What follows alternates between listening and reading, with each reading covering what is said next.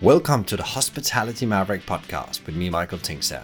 We at Hospitality Mavericks are here to inspire leaders to create heart-centered and profitable businesses from the inside out, the kind that both employees and customers love and support.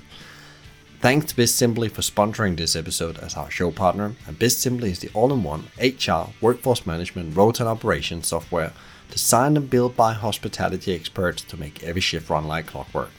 And we join forces to help the industry to find new ways to become even more innovative in how we lead our people, how we operate, to how we grow our businesses, to how we serve our customers. Together we want to share strategies and tools that can make the industry thrive long term, not just survive. One of the relationships that you have is with the environment that you're operating in.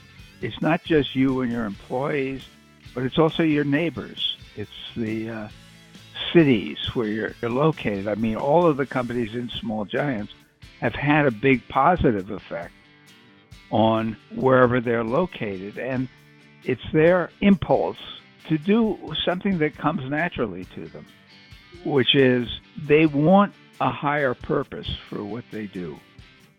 Their employees want a higher purpose for what they do. People will go to work to get a paycheck, no question about it. But they'll be a lot more enthusiastic if they're not only getting a paycheck, but they're actually doing something that they think is going to make the world a better place. That is really what businesses should do. This is Bo Bellingham, and welcome back to part 2, where I will continue my conversation with Bo around what great leaders know and do. He is a contributing writer at Forbes and was for more than 33 years editor-at-large at Inc. magazine. Along the way, he has written some well-known business books, and the most recent one is Finish Big: How Great Entrepreneurs Exit Their Companies on Top, and my favorite, Small Giants: Companies that choose to be great instead of big. He's also co-author of a number of great books with Jack Stack, The Great Game of Business and a Stake in the Outcome. And if you're an entrepreneur, you need to read Street Smarts, which he's written together with serial entrepreneur Norm Brodsky. He's also co-founder of the Small Giants community. In part 2, we dive into where we left last time, where Bo explains about how he actually got started with all the great work around the book The Small Giants.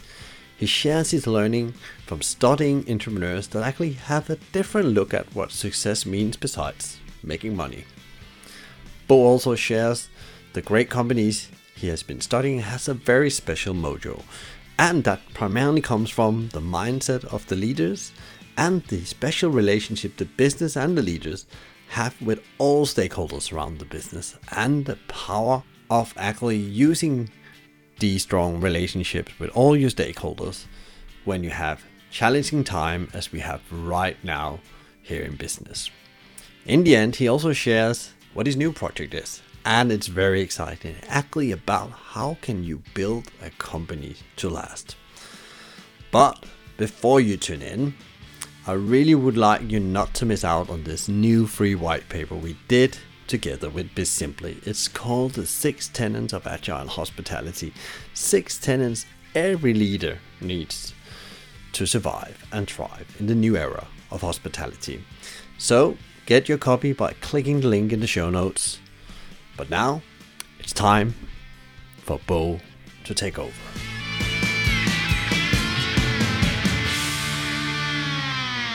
The truth is that when I started writing the book, I had no idea if there were others. I'd been at Inc. magazine for a long time, but I couldn't answer that question. Even I'd seen lots and lots of companies. So I began going out and searching and talking to people and doing research and trying to identify, see if there were other companies that had done this. And, what I was looking for is I wanted companies that were the best at what they did. In other words, if you were to talk to their competitors, and they ask their competitors to name the best companies doing whatever they did, they would name that company. And I wanted companies where the leaders had actually, like Ari Weinstein and Paul Saginaw, had actually made a choice. In other words, it had been a deliberate decision on their part that they wanted to create what they defined as a great business, and that was more important than getting big. And I wanted I wanted companies that had an impact beyond the business. I mean, Zingerman's is and its various companies has really transformed Ann Arbor. Um, and I wanted companies that had that kind of an impact outside of the business. And I was also looking for companies that were, great places to work. That, when you looked at the employees, that they were highly motivated and they really felt very lucky to be working where they were. And, you know, so I had these various criteria that I was using to base a lot on Zingerman's, and I searched all over. I talked to everybody I knew and told them what I was doing, and I did a lot of research online. And what I found was that there were a lot more of these companies than I could have ever imagined, and that they were in every industry. There was always somebody. I mean, one of them, for example, was a framing business. Well, a framing business, every town has its own little framing business. But I asked one person, "Is there somebody in this industry who is really considered the best and sort of the top of the line?" And she told me, she said, "Well, you've got to talk to Jay Goltz." And I said, "Who's Jay Goltz?" And she said, "Oh, Jay Goltz is in Chicago, and he is who everybody looks to." And so I wound up in going to interview Jay Goltz and look at his company, and they were indeed a company like that had made this choice. Now use I should tell you that when I was writing the book, the name Small Giants hadn't come up. I was looking for companies with some special quality that I had seen before, sort of a magnetism. It's what I call mojo. And I think of mojo as the business equivalent of charisma. When a leader has charisma, you want to follow him or her. When a business has mojo, you want to be associated with that business. So I was looking for businesses with mojo, and I didn't have a name for them other than that. And so, in writing the book, actually, before we came up with a name, I I was writing. The whole book was written about companies with mojo and where did this mojo come from, and how did they get this special quality that sort of set them apart from other companies. And the it was really only after I had written the book I had to come up with a title for it. And I happened to, well, I asked a lot of people for their suggestions, but in particular, this guy, Jay Goltz in Chicago, who has he also came up with a title for Finish Big. Um, and whenever I have a book, he's the guy I go to. What should I call this book? And he said, he gave me a bunch of different suggestions, and then he came up with this Small Giants. And I told it to my publisher, and my publisher immediately fell in love with it and said, "Oh, that's perfect." Um, and they already had a good subtitle, which was "Companies That Choose to Be Great Instead of Big." Um, and So then I have to go back over the manuscript, and wherever I'd said businesses with mojo, I had to put in small giants.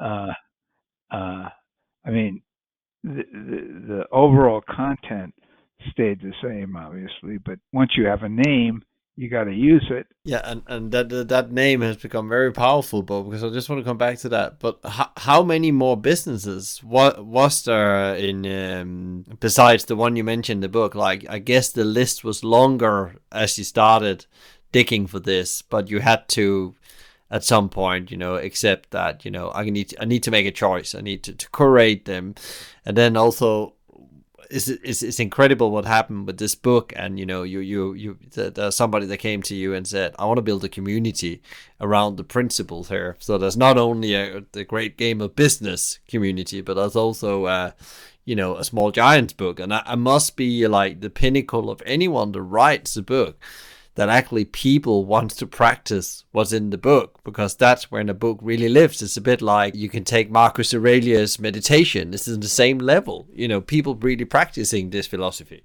Well, it's true, and that's one thing that the great game of business and small giants have in common. I was writing about, in both cases, I was writing about something that people were already doing. They had an aspiration with the great game of business.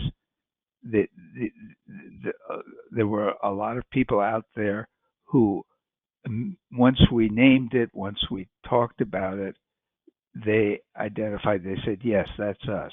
This is what we want to do." With small giants, once I described, I mean, I basically was asking the question, where is that mojo coming from? And I was identifying the attributes that these companies had in common. I figured that those would tell me where this mojo came from.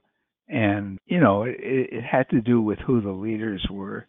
There were certain qualities about the leaders. It had to do with uh, what relationships they had with their communities, what kind of a workplace they had, um, what were their relationships with their customers, and so forth. And I did have these companies, and it turned out when I looked closely at them and I interviewed them that they actually had similar aspirations, and um, and that's really what the book became about. It was about their aspirations, and I focused on the aspirations, and then showed how each of the companies tried to accomplish whatever it was that they wanted to do. And what happened was that there were people who read Small Giants. They identified with it immediately, and they said, they would come to me and say, you've got a business opportunity here. And I said, what's that? And then they said, well, there are companies. These companies don't have any way to know each other. They're just scattered all over, but they have the same aspirations. And how do they contact each other? How do they even know each other? And I thought, well, you're right. That's a good point. And it would be good if there was an organization or a community or something that could allow these companies with these aspirations to interact with each other. And I was talking to one person who was sort of telling me that there should be a community. And I was having dinner with him, and I said, look, he was an entrepreneur who whole story connected there, but he was an entrepreneur who had a very successful company that, frankly, if I'd known about it before I wrote the book, I would have included it in the book. He was the person his name was Paul Spiegelman, and he was telling me that I should really do something with this and create a community, an organization or something. I said, Paul, look, doing this requires somebody who, number one, knows how to build an organization. knows how to make it self-sustaining over time. And I've never done that, and it needs an entrepreneur in effect. And I said, I've written a lot about entrepreneurs. I know a lot about entrepreneurs. I'm not sure I'd be a good entrepreneur for various reasons. And I said, it also requires somebody who has money, because it's going to take time to build this organization and then get it to the point where it can generate income that will allow it to exist on its own without being taken care of. And I said, I don't begin to have that kind of money. And I said, but Paul, if this is something you'd like to do, I'd be happy to support you. I think it would be a worthwhile thing to do. And you are an entrepreneur. You do know how to build an organization. You do know how to take an idea and build it and make it something that people are willing to pay for, that can be self-sustaining over time. I said, you do have you do have financial resources that would allow you to do this. And I said, if you want to do it, I'll support you. I'll get behind you. I'll do whatever you ask me to do. And so he went ahead, and really he was the one who created the Small Giants community. And then he hired a general manager, a woman named Hemza. She's phenomenal. She has really, built the organization, and it, brought together a staff that is just exceptional and works extremely well together. And they organize the annual summit, which we have every year. And they've also developed something which turns out to be a good cash flow generator for them. It's something called the Small Giants Leadership Academy, SGLA. It turns out that when you look at these companies, a lot they depend on the entrepreneur, the founder, who identifies with the ideas. But if there's one thing that those people have in common, it's that they don't have any time. And you can't do something that's going to take a lot of their time. But there's also something else, which is they want their companies to go on and to continue. And in order to do that, they need people who've been trained, to look at businesses in this way. And that's what the Small Giants Leadership Academy does. It really takes people and exposes these sort of up and coming leaders in these organizations. It exposes them to the best practices of all these other small giants. And it's been very successful. I mean, I've never attended a session, but I've spoken to people who've been through it, and they just can't say enough good things about it. And it continues to attract people. And that is really between what people pay for the summit and what people pay for the Leadership Academy. And there are a couple of other things that they do. They have a mentoring program that is very good, that people sign up for and that they pay for. And, this is what Paul has done. Paul has figured out, okay, let's put this organization on a footing where it can generate enough cash that it can continue, it can pay all the salaries of everybody who we need to do this, and it can cover all the expenses that are going to come up. And that's what he's done. And so I give him all the credit in the world. And people are constantly complimenting me on the Small Giants community, and I'm constantly saying it's not me. It's Paul and Hemsa and Hemsa's. I mean, I I guess I was an inspiration for it, but which I'm happy to see. Uh, but it's really something that these other people have really taken and they've made it their own. And I don't want to steal their thunder. I love that, Bo. And I think that's really great. So you've been on this like incredible journey with all these books. I'm deeply fascinated and in love with, and the listeners are probably also fed up me talking about Singermans and Small Giants and the great game of business. It's not going to stop because there's so much to learn from that. But taking all that together, just I want to ask you two questions before we wrap up, Tom. So which the audience really would benefit. One of the question would be, you said that, like you mentioned earlier, that Jack Stack saw this, recession, change coming. Nobody knew it was a pandemic, but now we're in this time. There's really leaders out there starting to see really need to do things better. We actually need to build business as a part of solving society's problems, or what I call a business as a force for good. What would be, like if you condense down to, if you read the books, I would say go and read the books. There's a lot of nuggets and advice and insights in those books. But what would be like in the time we're in now, with all your knowledge, all your insights over the years, what would be the one thing you would go and focus on as a business owner, entrepreneur right now? If you look at the companies in Small Giants, for example, what they're all focusing on are the relationships that they have with all the people they come into contact with. And I like to say, what is a business?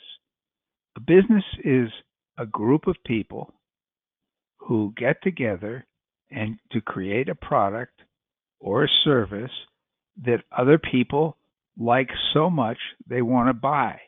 And some of them like it so much that they're willing to actually pay you more than it cost you to produce it. That's what your profit is. Profit is essentially the applause that you're getting from your customers, and that when you look at it that way, you're also obviously one of the relationships that you have is with the environment that you're operating in. It's not just you and your employees. Your relationship to your employees is important as that is, or your relationship to your customers, but it's also your neighbors. It's the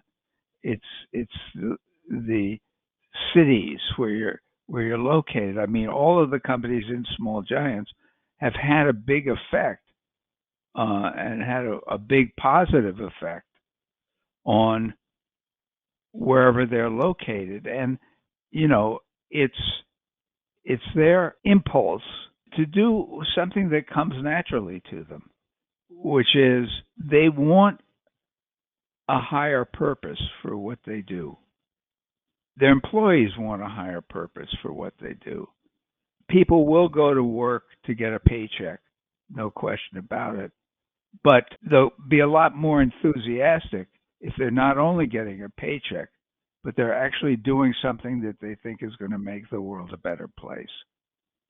And that is really what businesses should do. I mean, I think, businesses do a lot of good in the world, even if they're not trying to, uh, because fundamentally, if if you're going to have a successful business, you're going to have to create something that other people want to buy, and you're contributing something that way. You can go further. I mean, that's sort of the minimum. Uh, if you can't get people to buy whatever it is you're producing, you're not in business. You're not going to have a business.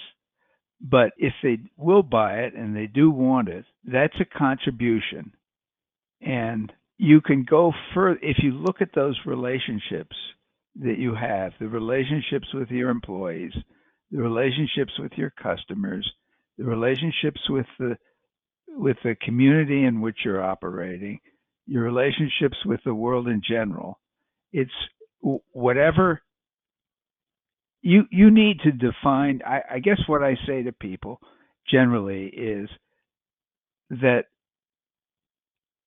the thing is you need to define for yourself what you would consider to be a great business. Let your imagination go. What do you think would be great? What is great? And I'm not going to judge people. Everybody's got to make that decision on their own. And different people will have different ideas. The companies I write about in Small Giants happen to have um, happen to have thought about um, the relationships that they have, and that they wanted to have great relationships with everybody they came into contact with. You know, their employees, their customers, their suppliers, um, the community in which they operate, and so forth. And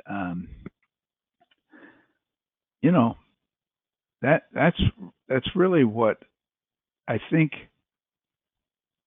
If you go into business, the question you should ask yourself is, what do I want this business to be known for? What do I want other people to say about this business, in 10 years, in 20 years, or whatever? What can I honestly say is going to make this business to be regarded as a great business? That I look at it and I think, this is a great business. My children will look at it and say, this is a great, they'll be proud to be associated with it. Um, and that's obviously part of that um, involves understanding the finances, which, because, really once a business gets above a certain size, you can't tell what's going on in it without the finances. I mean, you simply don't know. You don't know whether or not you're generating enough cash, um, because you'll go out of business if you're not. I mean, I in the 10th anniversary edition of Small Giants, I did include a new chapter because of things that I had learned after the first edition came out. And the chapter is about how Small Giants fail. And that's a very important chapter because there were some great companies in Small Giants that either got into trouble or, were on the verge of going out of business, or in some cases did go out of business. Um, you know, Life goes on. You write about companies, and people get older, things change, and it's going to happen. It's going to happen to anybody who writes about businesses, and it's happened with all the companies. I mean, even since I wrote the second edition, uh, a lot has happened with all these companies, and that's just natural. That's life, and um, they that doesn't take away from what they've done and the contributions that they've made by their example. Um, but it's something that you know you really want to be thinking about when you're building your business. I mean, there are a lot of things you have to think about. If you look at Finish Big, um, which we haven't really talked about. Finish Big is about um, the subject that most people don't talk about, in, namely what happens at the end. Uh, every entrepreneur leaves his or her business. No one lives forever. And if you don't prepare for it, it's possible to just run your business until you die and be carried out on a gurney. Um, but if that's all you do, what you're going to do is you're going to leave a big mess behind you. You're going to leave a big mess for your employees. You're going to leave a big mess for your customers. And most of all, you're going to leave a big mess for your family. And I don't think anybody, or I hope very, very few people would actually want to do that. And in order not to leave those messes, it requires you to think and plan early. I mean, as I say in Finish Big, people ask me how soon should they be thinking about their exit, and I said from the beginning. Um, basically, when you build a business,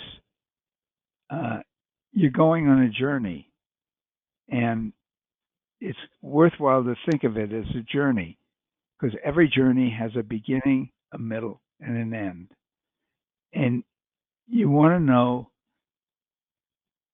you need to have that in mind when you actually start the business and you work on the business, that you want to have a great journey, but you also want to have a great ending to that journey.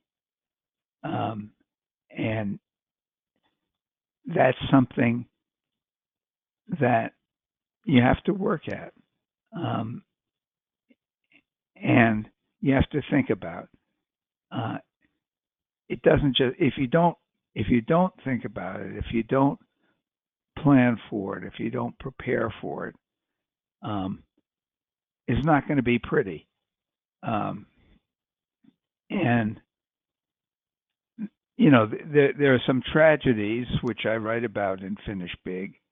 I think Bill Nyman's of Nyman Ranch is a classic one. A guy who really sort of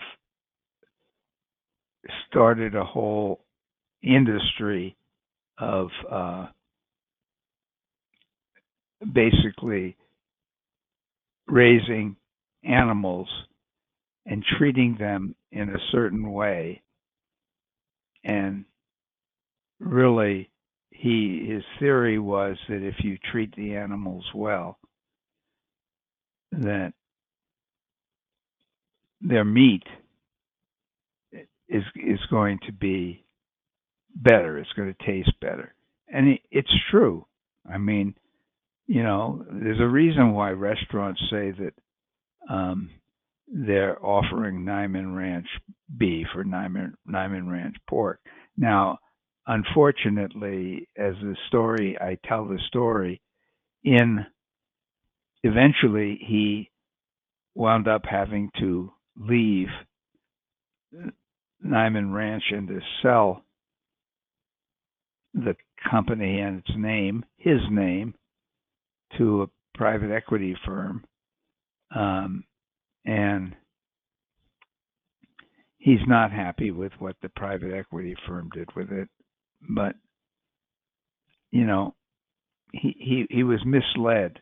While he was building the business, he was relying on people who were telling him what to do, who he said, look, I'm a rancher, I'm a farmer. What do I know about business? I said, I don't know anything about business. I'll do what they tell me to do. Well, they weren't looking out for his interests, his real interests. And it led to a very unfortunate ending. It's very interesting, Bo, because you had there was a lot of question there, but it's like that thing. What is the vision for the business, and what is your role in that vision, and when are you handing that vision over? I know that Singermans again I mentioned here where they have a situation as two partners, especially when you're co-founders, you can have two different vision about what life after the business is, and therefore it's important to have these conversations, straight up or at some part in the journey before it's too late. And besides, it's because there's also a whole group of employees that's left. There's all that good stuff you've done that you need to protect, if whatever the exit looks like. But there's one last question, Bo, before we shut off here, and that's probably we could keep on for hours talking about this. I'm so passionate about it. But you've written all these amazing books, and you probably give a lot of these books away. But if you would give one business book away that was not one of your own books you have been involved in, what business book would that be, and why? That's a hard question, Michael. I am a great admirer of Jim Collins.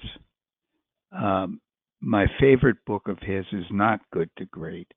It's a book called Great by Choice, and it's really about it's about much more about entrepreneurs than Good to Great is, and there are every bit as many lessons in there as there is. I mean, I'm also a great fan of Clayton Christensen, who is the person who really, unfortunately, he died a couple of years ago, but he really wrote tremendously important books about innovation, and innovation really lies at the heart of all of this. Um, and he just thought very, very deeply about it. So I would be torn between recommending uh, Jim Collins' Great by Choice and um, Clayton Christensen's. I'm not sure which book I would recommend, but I'd recommend one of them. Um, so and then, but look what I'm leaving out. I'm leaving out Peter Drucker. It's a tough question, I can see, because I was thinking as well. Peter Drucker, you have Peter Singer. Yeah, there's like lots of these. Yeah. Yeah, yeah. But I totally agree with the Jim Collins. That is a great by choice and a very related book that's called B 2.0 now. He came out with an updated version here a couple of years ago.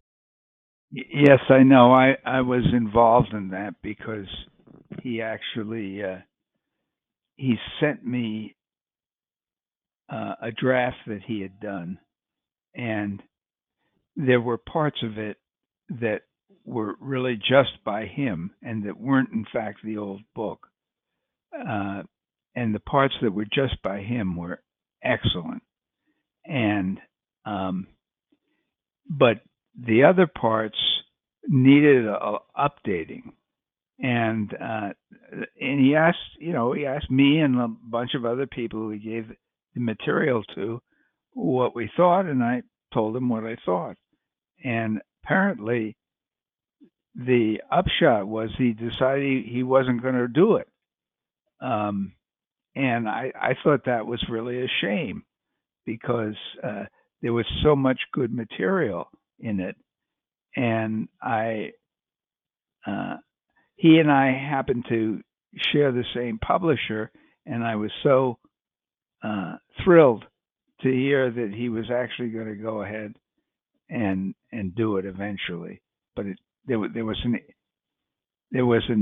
a time there of several years when it was just there, and uh, it didn't look like anything was going to happen to it. But I'm glad he changed his mind. Now I know he's working on things now that are much different, really don't have much to do with business at all. And I haven't talked to him recently enough to really have a good idea, but just knowing Jim Collins, he's going to be it's going to be valuable. I don't know how. Somehow it's going to be great. I mean, then there's also Tom Peters. I've always been a big fan of Tom Peters, and Tom and I met Tom when I was just starting at Inc. magazine, and we became friends. And he's somebody I like and admire, and so I don't know. That's the tough question you asked me. Oh, that's good, because then I apparently have done my job if the question has been a bit tough. But Bo, thank you so much for coming here and sharing in our community about your great work and some of the insights you maybe not be able to find in the books, but there's so many other things there's. And so go read, find the books. You can find them on our reading list. We'll put it all in the show notes as well, about the community, the books, and where else to go and look into Bo's great work. Michael, there was one question that you had, which I thought was a very good one. What question didn't you ask me that you should have? Yeah, that's probably many questions I didn't ask you, because there's so much to ask you. It's really what I'm doing now, which is I'm working on another book, and it really is about the founder of an organization called the Tugboat Institute, which you can find online. I wrote an article about it was really about building businesses to last forever, and what does it take to build a business that lasts forever. And in Europe, businesses have lasted a lot longer than in the United States. There's only so far back we can go, unless they're Native Americans who started businesses, but I don't think they were really oriented toward business.